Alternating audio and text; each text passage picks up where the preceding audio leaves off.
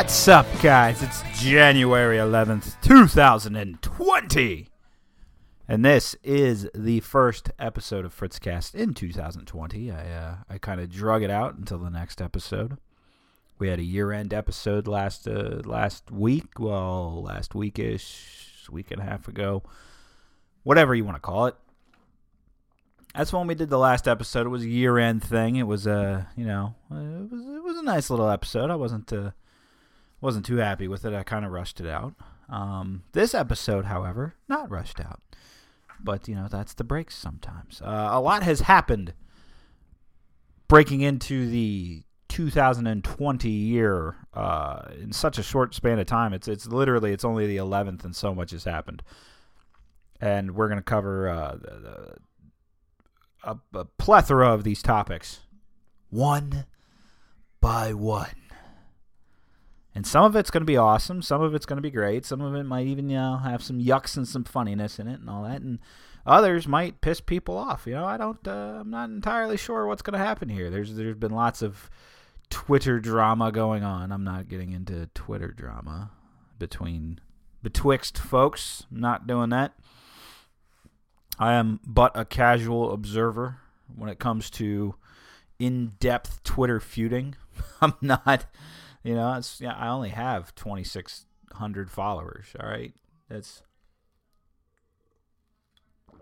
minuscule compared to these people who have 15,000, 30,000 people going at it. I don't know what that's like. I really don't, but I hope you've all had a good start to your new year. It's 2020. We are in the end game now. We are in the end game. And things are heating up. There's lots of stuff going on. Surprisingly, up until this point, we haven't had a lot of impeachment talk. It's been overshadowed by other events.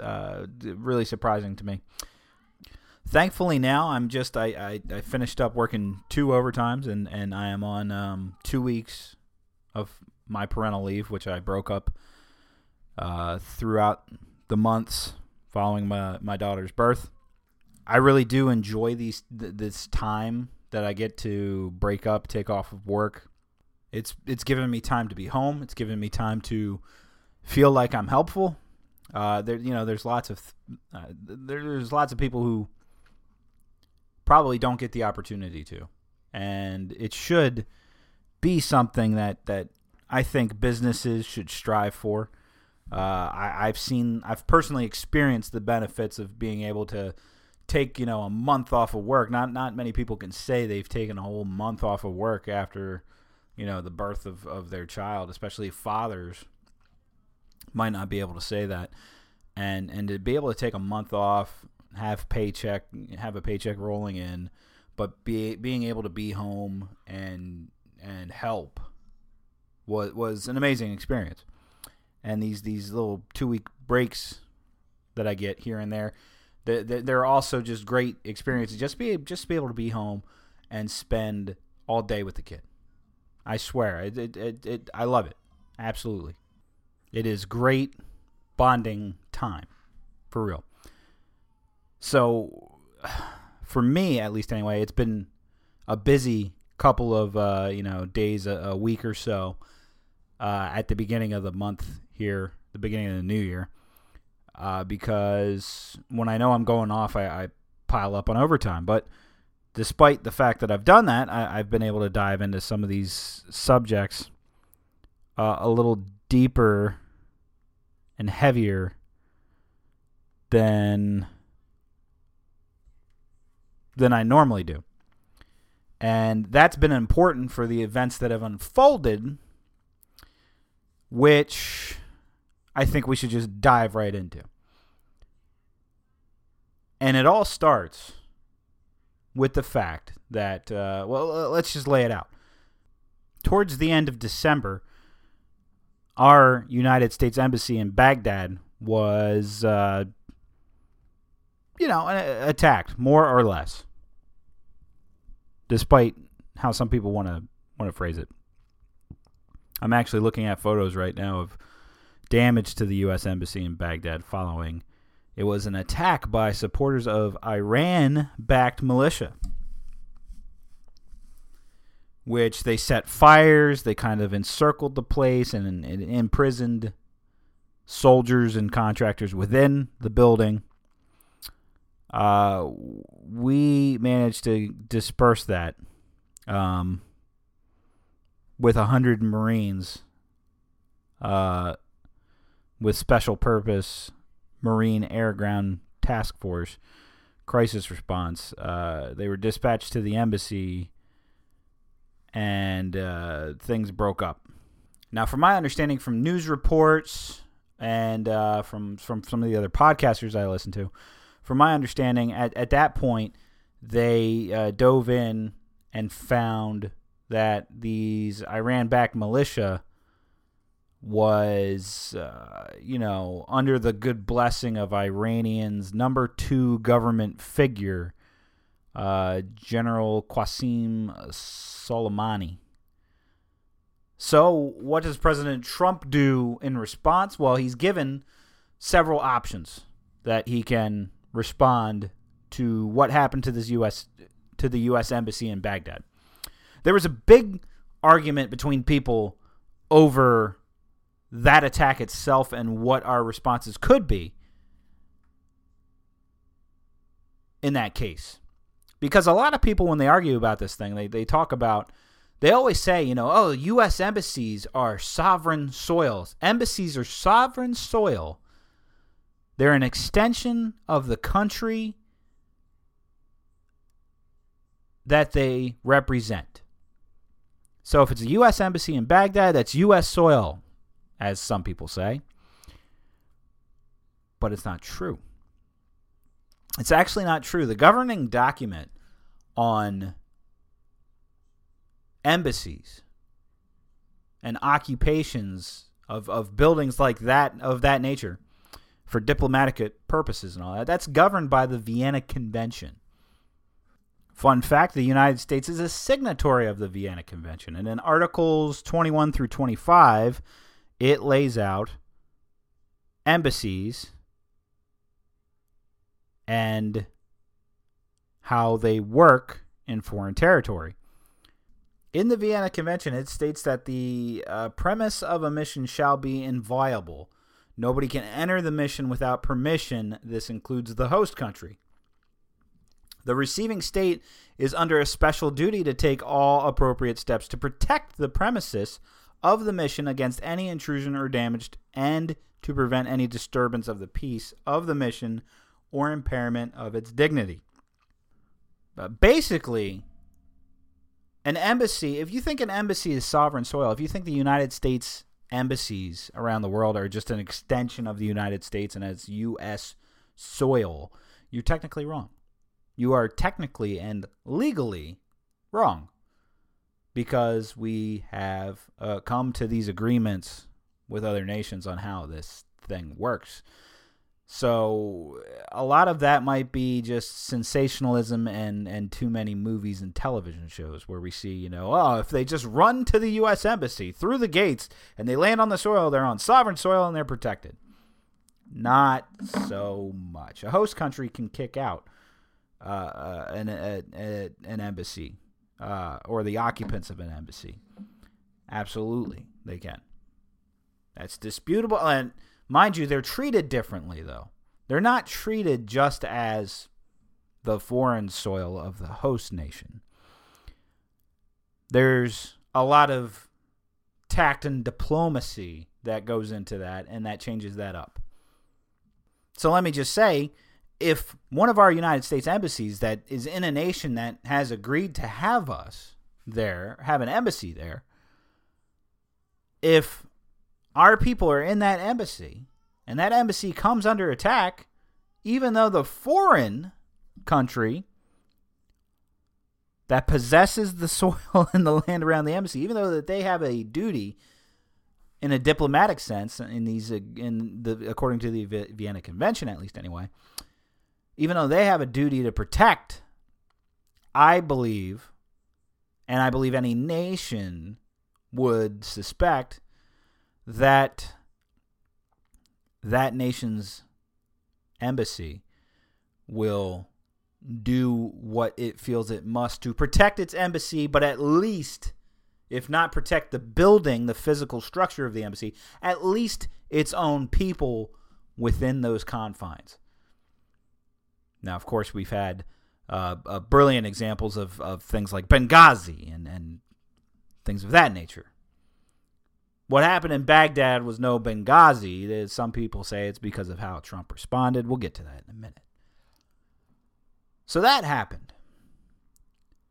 Trump is briefed and given a plethora of options of how he can respond to this. And apparently one of the more extreme options was, hey, we know where Iranian General Qasem Soleimani is. He has been responsible for hundreds of United States personnel death throughout the Iraq War. He's more or less a terrorist. He's a bad guy. We can take him out. He actually, according to the intelligence at least, was organizing and pushing these attacks against ourselves, America, in this foreign land. So Trump says, yeah, let's go ahead. Let's do it. And we proceeded to drone bomb Soleimani. And that went off without a hitch. Nobody knew about it. We just woke up and the news told us, hey, Iranian's number 2 government official, military leader, Qasem Soleimani, my bad. I keep butchering the name, and I apologize for that. Has been hit and he's dead. Yay, Trump. MAGA. Then this nation spiraled off into big, bitter arguments against each other because of what Trump did and because of how Iran responded. Iran responded by shooting off something along the lines of 16 missiles at U.S. forces in Iraq.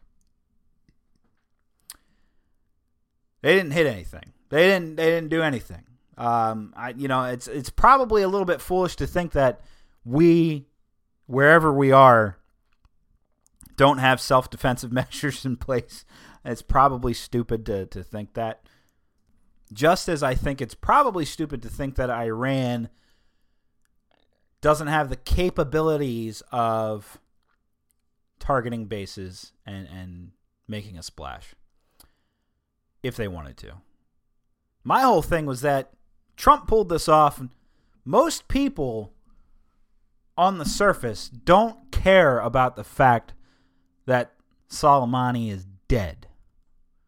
There's probably a fair amount of Iranians who actually, like Iranian citizens, that actually are probably happy he's dead. Because he was a bad guy. He has a pretty big track record of history throughout the Iraq War, which is a very debatable war, and we can get into some nuances about that in a minute. He did and was a key strategist in fighting ISIS and ISIL, though, which is something that I bring out as an example of why we shouldn't be fucking around in the region, because you have so many different factions fighting against each other at each other's throats in that area that it just seems like a lost cause for America to be a driving force. But whether we go about, did Donald Trump do something? Did President Trump do something illegal? He's nearly started a war with Iran. Remember, Iran shot off something like 15, 16 ballistic missiles. And then what happened that night? But a Ukrainian plane took off from Iran, from Tehran, I believe. Took off.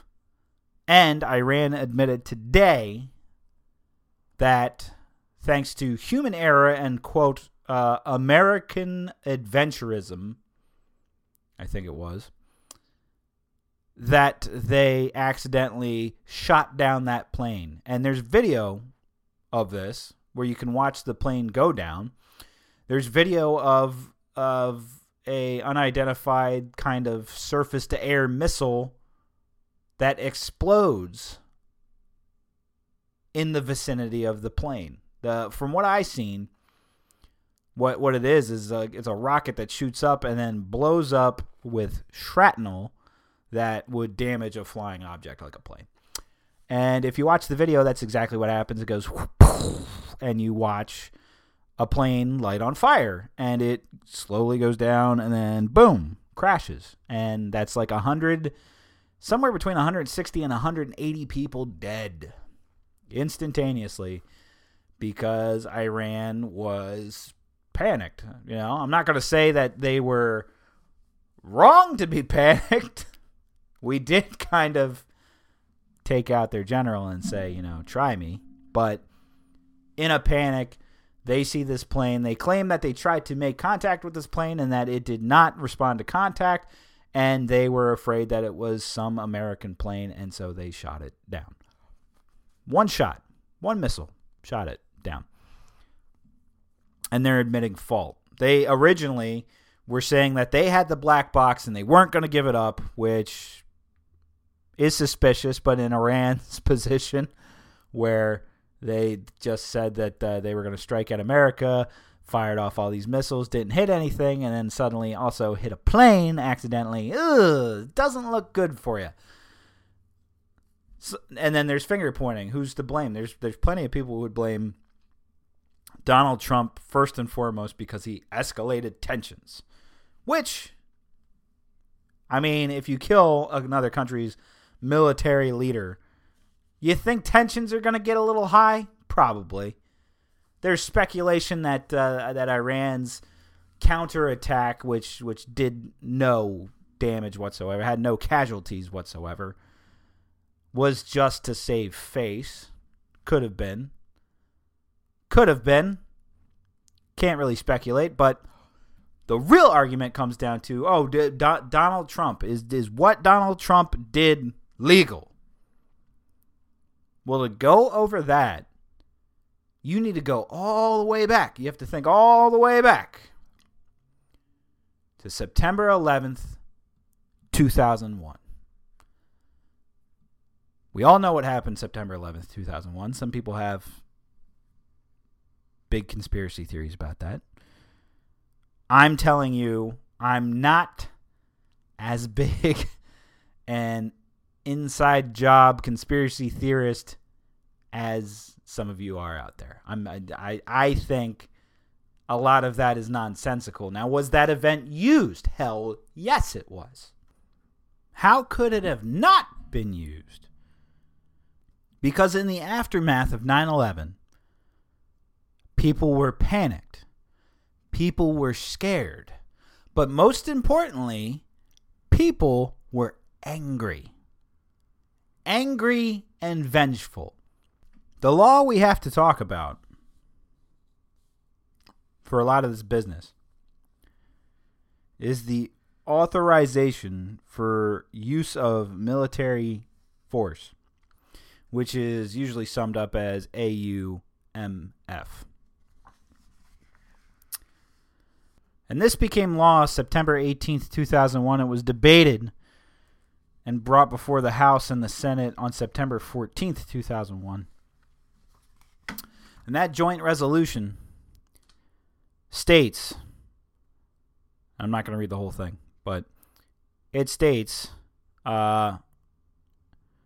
whereas on September 11th, 2001, acts of treacherous violence were committed against the United States and its citizens, and whereas such acts render it both necessary and appropriate that the United States exercise its rights to self-defense and to protect United States citizens both at home and abroad, and whereas in light of the threat to the national security and foreign policy of the United States posed by these grave acts of violence, and whereas such acts continue to pose an unusual and extraordinary threat to the national security and foreign policy of the United States, and whereas the President has the authority under the Constitution to take action to deter and prevent acts of international terrorism against the United States, now therefore be it resolved by the Senate and House of Representatives of the United States of America in Congress assembled.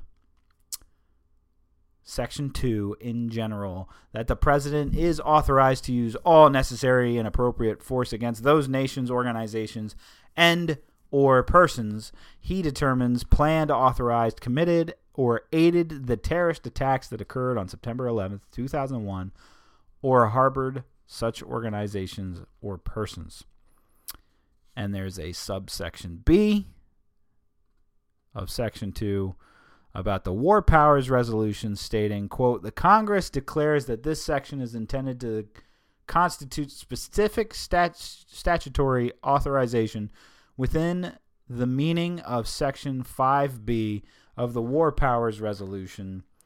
Nothing in this resolution supersedes any requirements of the War Powers.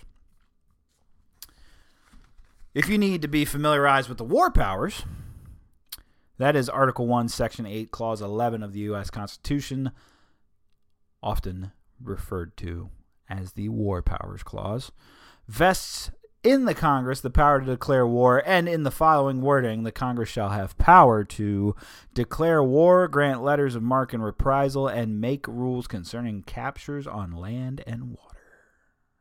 AKA, the power to declare war lies with the Congress. At least it's supposed to lie with the Congress. That bill was passed unanimously by the Senate, and in the House of Representatives, there was a single nay vote from Representative Barbara Lee, a Democrat from California. Why would Barbara Lee oppose this legislation, which obviously had good intentions of killing the bad guys, killing terrorists? It was giving the president authority to, if we had the intelligence, immediately go after the bad guys. Why would Barbara Lee oppose that? Is it because she was a terrorist sympathizer? Because she felt America got what it deserved? Is that what it was? No. Barbara Lee on why she voted nay on 9/14/2001. The gentlewoman from California is recognized for a minute and a half. Thank you, and I want to thank our ranking member and my friend for yielding. Mr. Speaker, members, I rise today really with a very heavy heart, one that is filled with sorrow for the families and the loved ones who were killed and injured this week. Only the most foolish and the most callous would not understand the grief that has really gripped our people and millions across the world. This unspeakable act on the United States has really forced me, however, to rely on my moral compass, my conscience, and my God for direction. September 11th changed the world. Our deepest fears now haunt us. Yet I am convinced that military action will not prevent further acts of international terrorism against the United States. This is a very complex and complicated matter. Now, this resolution will pass, although we all know that the president can wage a war even without it. However difficult this vote may be, some of us must urge the use of restraint. Our country is in a state of mourning. Some of us must say, let's step back for a moment. Let's just pause just for a minute and think through the implications of our actions today so that this does not spiral out of control. Now, I have agonized over this vote, but I came to grips with it today, and I came to grips with opposing this resolution during the very painful yet very beautiful memorial service. As a member of the clergy so eloquently said, as we act, let us not become the evil that we deplore.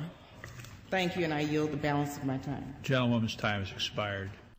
Now, that was probably a message that most people didn't want to hear at the time. It was not even, 3-4 days after 9/11 occurred. But Barbara Lee stood up, believing that it could potentially be an abuse of executive power. She was the nay vote at the time. The nay defector. Now, we would have more people defecting. And we do. We have some very notable people, some Republicans even, who are coming out of the woodworks about looking at the AUMF, which Barbara Lee has consistently throughout her career tried to repeal.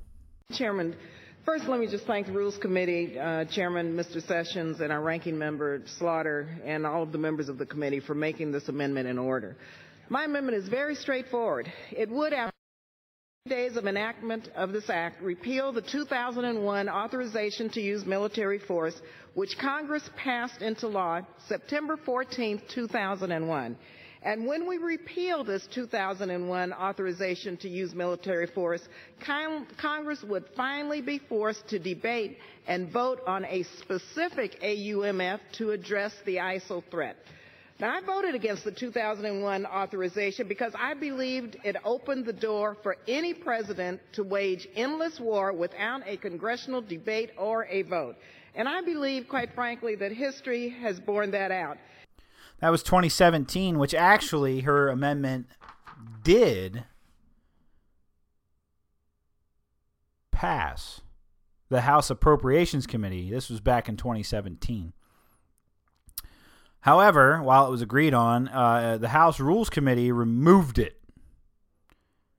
She took to Twitter on July 18th, 2017, accusing Speaker Paul Ryan of having the measure stripped, stating, "This is underhanded and undemocratic. The people deserve a debate." An Inside Defense article highlighting this, that was published on July 19th, states that the AUMF, which was passed shortly after the terrorist attacks of 9/11, along with a 2002 authorization for the Iraq War, have been used dozens of times in the past 16 years to justify military actions in over 14 countries. That started with Bush's expansion into the disastrous Iraq War. My fellow citizens, at this hour, American and coalition forces are in the early stages of military operations to disarm Iraq, to free its people, and to defend the world from grave danger. On my orders, coalition forces have begun striking selected targets of military importance to undermine Saddam Hussein's ability to wage war. These are opening stages of what will be a broad and concerted campaign. More than 35 countries are giving crucial support, from the use of naval and air bases to help with intelligence and logistics to the deployment of combat units. Every nation in this coalition has chosen to bear the duty and share the honor of serving in our common defense. When we talk about the Iraq War, we talk about America, and what people don't realize is that there was a multinational force, often referred to as the coalition forces, which was led by the United States, Operation Iraqi Freedom, the United Kingdom, Operation Telic, Australia, Spain, and Poland, that all worked together, along with NATO training mission, UN assistance, Republic of Iraq, and our opponents, of course, were Jama' al-Tawhid wal-Jihad, Al-Qaeda in Iraq, Mujahideen Shura Council, the Islamic State of Iraq, and Kataib Hezbollah, which strung out into this big, drawn-out, long conflict that they say ended in 2011, but let's be honest, it didn't actually end in 2011. at the time, that was the thing, and this AUMF continually was expanded on and allowed in the NDAA Acts of the National Defense Authorization Acts. Time and again. All right. And Barack Obama manned countless drone strikes, killing both terrorists and civilians. So when we talk about Donald Trump doing things off the cuff, Obama killed a lot of people. Let's just say that. A lot. He expanded countries that he could bomb via drones. And he had no problem stepping up and trying to justify his use of it. Interest. Operations would be authorized for rescue missions, taking out ISIS leaders, calling in airstrikes, and intelligence. How is that not mission creep? Well, because, Jim, the president has been clear about this, I think, from the very beginning, that this kind of large-scale, long-term commitment of U.S. ground troops is not a successful strategy. But short of a large-scale, long-term operation, you can expand the operation under this authorization. Well, what we have... The language is fuzzy, is it not? Intentionally so. And the intent intentionally is... so. The language is intentionally fuzzy. Yes, Jim, because we believe it's important that there aren't overly burdensome constraints that are placed on the commander-in-chief, who needs the flexibility to be able to respond to contingencies that emerge in a chaotic military conflict like this. So the fact of the matter is we do need the President of the United States and the Commander-in-Chief, both this one and the next one, to have the ability to respond to specific contingencies. That if there is the need to order military action within these constraints, but that is clearly in the best interest of the United States or the safety and security of our military personnel, then the Commander-in-Chief needs to have the ability to order that military action and to do it quickly without seeking additional specific authorization from the Congress. And the 3-year time limit does tie the hands of his successor, does it not? How so? If a future president, if the next president wants to go longer than 3 years, than 2018, he's going to have to go back, or she's going to have to go back to Congress.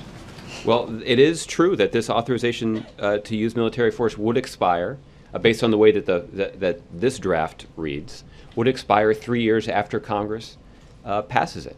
And the president believes that that is an appropriate period of time for our military to implement a strategy and for us to measure what kind of progress is being made and whether or not the national security interests of the United States are being appropriately advanced. Oh boy, that was 2015, 2016, 2017, 2018 was when it was up, which Donald Trump had already been elected by then. And then, yeah, they kind of just keep continually passing this thing. So,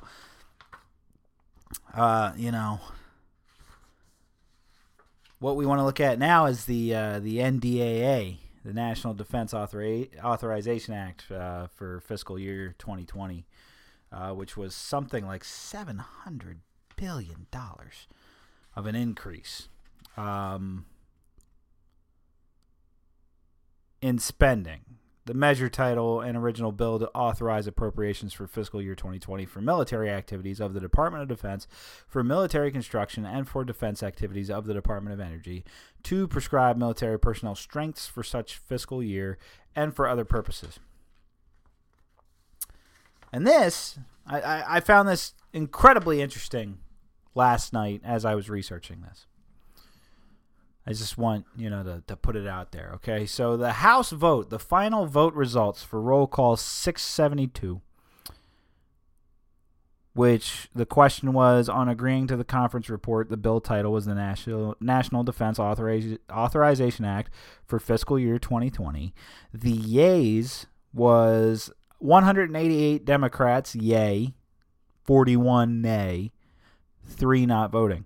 Republicans was 189 yay, 6 nay, 2 not voting, and the independents, which is Justin Amash, was 1. He voted nay.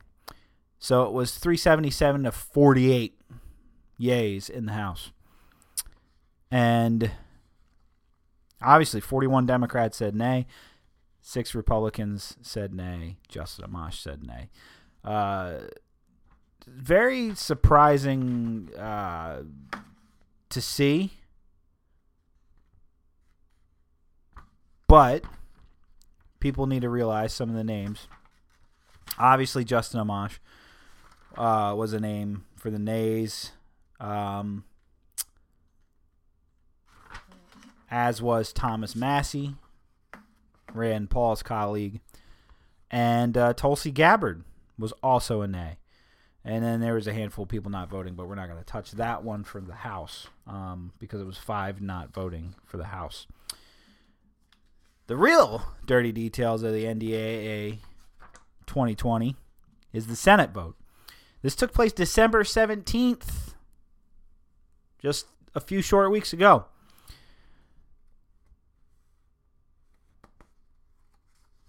And there's something very telling in this that I didn't realize because I wasn't reading it, because I didn't care at the time. I should have cared at the time, but I didn't care enough. The Senate resolution of that same bill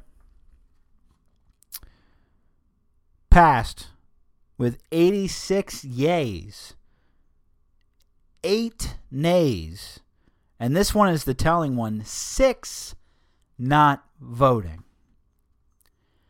And you're not going to believe the 6 that were not voting when I tell you. Wouldn't you know it? Let me tell you the nays first, okay? Of the nays, Christian Gillibrand from New York, she voted nay. Mike Lee from Utah, he voted nay. Rand Paul voted nay.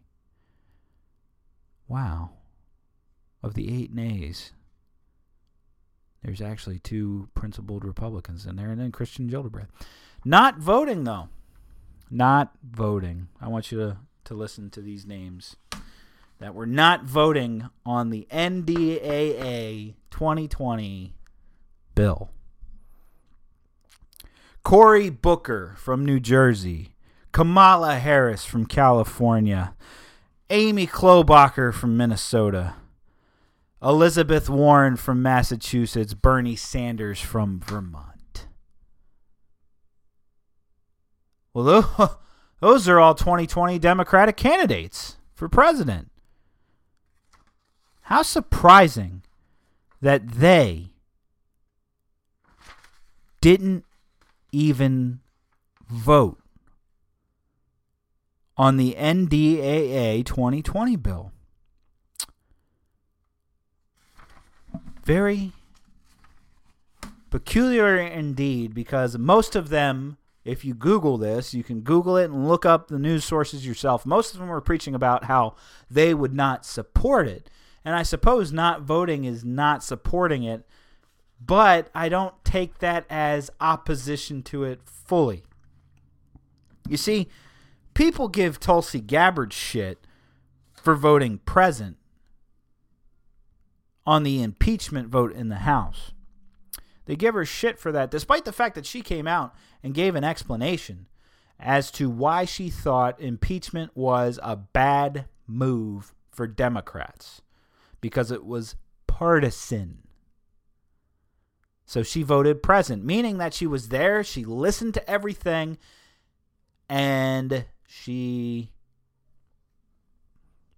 just wanted to vote present. Whatever. I don't see that as bad as specifically not voting on a bill. Not at all. Chairman. Madam Speaker, there's 2 times we're going to be called to account for our votes here in Congress. One is at our next election. The other is when we draw our last breath of air. I'm more concerned about the latter myself. This vote isn't about supporting or opposing President Trump. I voted for President Trump. I plan to vote for President Trump again. This vote is about exercising our constitutional authority, but more importantly, our moral obligation to decide when and where our troops are going to be asked to give their lives. Congress needs to do more of what we're doing here today. We need to debate our involvement in Afghanistan, and then we need to bring our troops home. We need to debate our involvement in Iraq, and then we need to bring our troops home. And we certainly don't need another war. And if we do go to war, it needs to be with the blessing and the support of the people and a mission that our soldiers can accomplish. And we do that by following the vision of our founding fathers. We debate it here on the floor of the House. That's what this resolution is about. I urge my colleagues to vote yes, and I yield back. That was Thomas Massie talking about the war powers, because now there's a push to strip down the AUMF. And what did Mike Lee and Rand Paul have to say on this? On the Iran strike? Mind you, Trump kills Soleimani, some other top Iranian government officials, and everybody wants to lose their mind, kind of. Which I'm torn on it. I'm a little split. But if we go off Imam Tawhidi, the Imam of Peace on Twitter, quoting a tweet here. Quote, Trump killed one Iranian, Soleimani. He killed a couple more, okay, but whatever. He didn't kill innocents. The regime in Iran then, one, blocked roads to create a sea of humans during his funeral, causing a stampede, 40-plus dead. 50 or 60-plus dead, the last I read, actually. Which they did do. Everybody talking about how Iran came out in full force to have this funeral in honor and all that. Not so much. Not so much. They shot down the plane that killed over 176 people. They then blamed it on Trump. Even though they've admitted responsibility, it should be known that they do blame it on American adventurism or whatever. So Iran's death count now is somewhere in the 200s in the past couple of days. Really? Really? I get it. I don't want Trump to act. I don't want any president to act off the cuff. And again, I don't think anybody really cares that Soleimani's dead. Here's Chuck Schumer on Soleimani. Last night, the United States conducted a military operation designed to kill Major General Qasem Soleimani, a notorious terrorist. No one should shed a tear over his death. The operation against Soleimani in Iraq was conducted, however, without specific authorization and any advance notification or consultation with Congress. We discussed that. Congress and the Senate willingly gave a lot of power to the executive branch, and they didn't think about it. Who thought about it? Barbara Lee. Barbara Lee thought about it. But that was it for the longest time, and there's a handful of people now, Justin Amash, Thomas Massie, Rand Paul, Mike Lee, that would argue in that favor, but it's still only a handful compared to droves who are unwilling to take back the responsibility of such things. I personally think that they kind of like it in the hands of the president because now it's a political tool. Now one person can make that decision. One person can be the fuck up, excuse me, pardon my French, and they can use that to fuel elections. But that's just me. Now here's Mike Lee talking about the briefing that they received about Iran. We just left a briefing, and we were talking about Iran. I want to state at the outset, I support President Trump. I support and respect the manner in which he has approached his commander-in-chief powers. I believe that more than any other president in my lifetime, President Trump has shown a lot of restraint. He's been reluctant to get us involved in wars all over the globe. He's been very mindful and respectful of the fact that when the American people are asked to give up blood and treasure, they're sending off their sons and their daughters, their moms and their dads into battlefield. And he's therefore very careful about it. I respect that enormously. My comments at the moment are not directed toward the attack that occurred on Friday. We'll leave that to another day. I will say that we were brought into this briefing today to talk to us about that attack on Friday. I had hoped and expected to receive more information outlining the legal, factual, and moral justification for the attack. I was left somewhat unsatisfied on that front. The briefing lasted only 75 minutes, whereupon our briefers left. This, however, is not the biggest problem I have with the briefing, which I would add was probably the worst briefing I've seen, at least on a military issue, in the 9 years I've served in the United States Senate. What I found so distressing about that briefing was that one of the messages we received from the briefers was, do not debate, do not discuss the issue of the appropriateness of further military intervention against Iran. And that if you do, you'll be emboldening Iran. The implication being that we would somehow be making America less safe by having a debate or a discussion about the appropriateness of further military involvement against the government of Iran. Now, I find this insulting and demeaning, not personally, but to the office that each of the 100 senators in this building happens to hold. I find it insulting and I find it demeaning to the Constitution of the United States, to which we've all sworn an oath. It is, after all, the prerogative of the legislative branch to declare war. Article 1, Section 8 makes that very clear.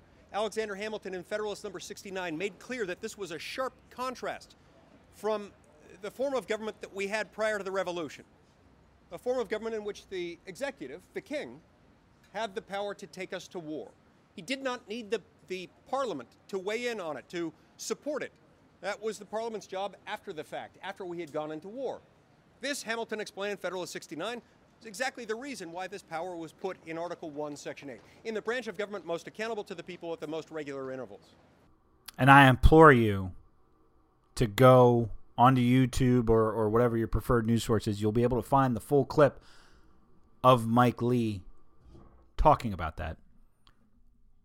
And I implore you to go listen to it, because he clearly was not happy with what happened and how they were addressed, nor was Rand Paul. And you know what?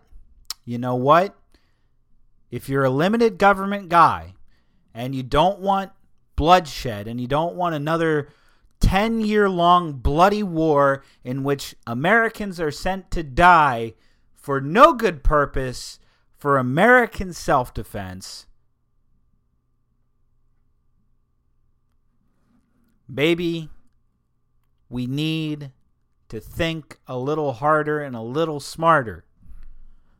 Now, granted, in a couple weeks from now, this take might sound like trash. There's a reason why I don't fire off the cuff on this stuff immediately. It's because I think hot takes are trash. You have to wait until you have more information. You have to wait to see how events play out. Now, a lot of people are asking me, because they know my libertarianish stance, how do you feel about Soleimani? How do you feel about that hit on Soleimani? It was a move that debatably could have sparked off a bigger conflict with Iran, but it appears as though Iran's a bit shaky now and reeling because of it. And much like Chuck Schumer suggested, nobody should be mourning the death of Soleimani. Now, much like I say about anything else, I don't think we should be sitting here celebrating in the streets.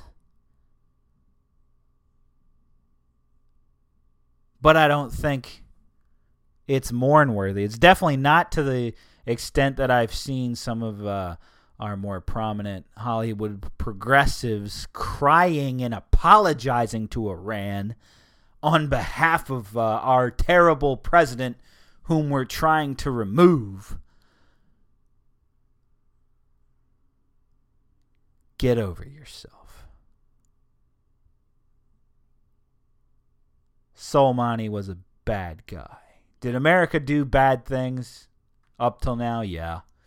Do I want America in that region? I think you guys very well know that I think we should pull out from that region and not be a driving force there whatsoever. For those of you who would say that the Russians or China would step in and take over and probably resolve the issue and then solidify themselves as a major world power for doing something America could not, I think that's foolish.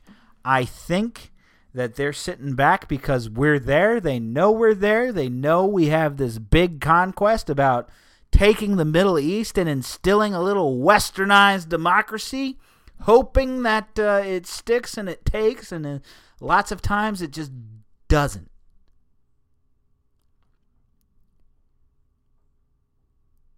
For the Middle East to get straightened out, there's going to be pretty long, drawn-out, bloody conflict. Whether it's America driving that force or not, I've been saying, Bernie Sanders has been saying, a bunch of other people have been saying, Tulsi Gabbard has been saying, Justin Amash has been saying, Thomas Massie has been saying, Rand Paul has been saying, Mike Lee has been saying, other people have been saying that it has to come from within that region. So why are we wasting American lives and American resources? And why are people so gung-ho for it? Why are people so hell-bent on America being in that region of the world? It's not our region. It's not our soil. It's not our people. You're talking about a country in which it's legal to cast gays off of rooftops or hang them or stone them to death. Yeah. I kind of don't care what they do over there. And I kind of don't want to have American blood spilt over it. Just not interested. So people need to figure out what exactly the arguments are and what's going on here. Because you can be against the executive branch of government having such imminent power to do as it pleases. I don't think you're wrong for saying that that a lot of it should go back to the debate stage in the House, in the Senate. That's what I think. Now, that's a long, drawn-out subject, but I got it off my chest. I got it off my chest. So, guys, that's going to do it for me for this week. I want to invite you to do something, though. I just started up a Patreon account. So if you're a fan of this program, if you've been a fan of this program, if you're listening, if you're interested, and you think, I would like to contribute to his program, I'd like to help him out a little bit, I'm starting a Patreon, and right now it's experimental. It's out there. I have a tier system set up, but it's only one level right now. It's a $5 a month donation, and for $5 a month, my goal is to see if I can get up to $150, which covers the cost of maintaining Fritzcast. Literally, that's my upload fees for SoundCloud right now. $150 for the year. It's actually just slightly ever so much over because I rounded it up from being a $12 expense to a $15 expense. But, it's experimental anyway. If you want to contribute $5, I'm going to include the link to my Patreon here in the podcast.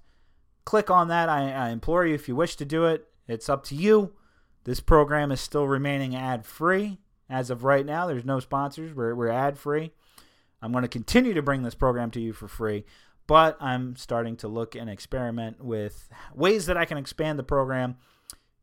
If it gets some good feedback and all that, I might do multiple tiered systems, and maybe there will be some goodies in there. Like, maybe you get a complimentary Fritzcast bumper sticker, or maybe I start making more memes or something, just something to throw out there. I want to expand. I want to do more. I want to do video. I want to do audio. I want to do guest interviews. I want to do all this stuff. So I'm looking forward to doing that. So that link will be in the description. You can follow me on Twitter at FritzQS, Facebook.com/TheFritzCast, FritzCastPodcast at gmail.com if you want to get in touch with me personally. Guys, remember, I love you. I want you to have a good week. And you will most definitely be hearing from me again next week.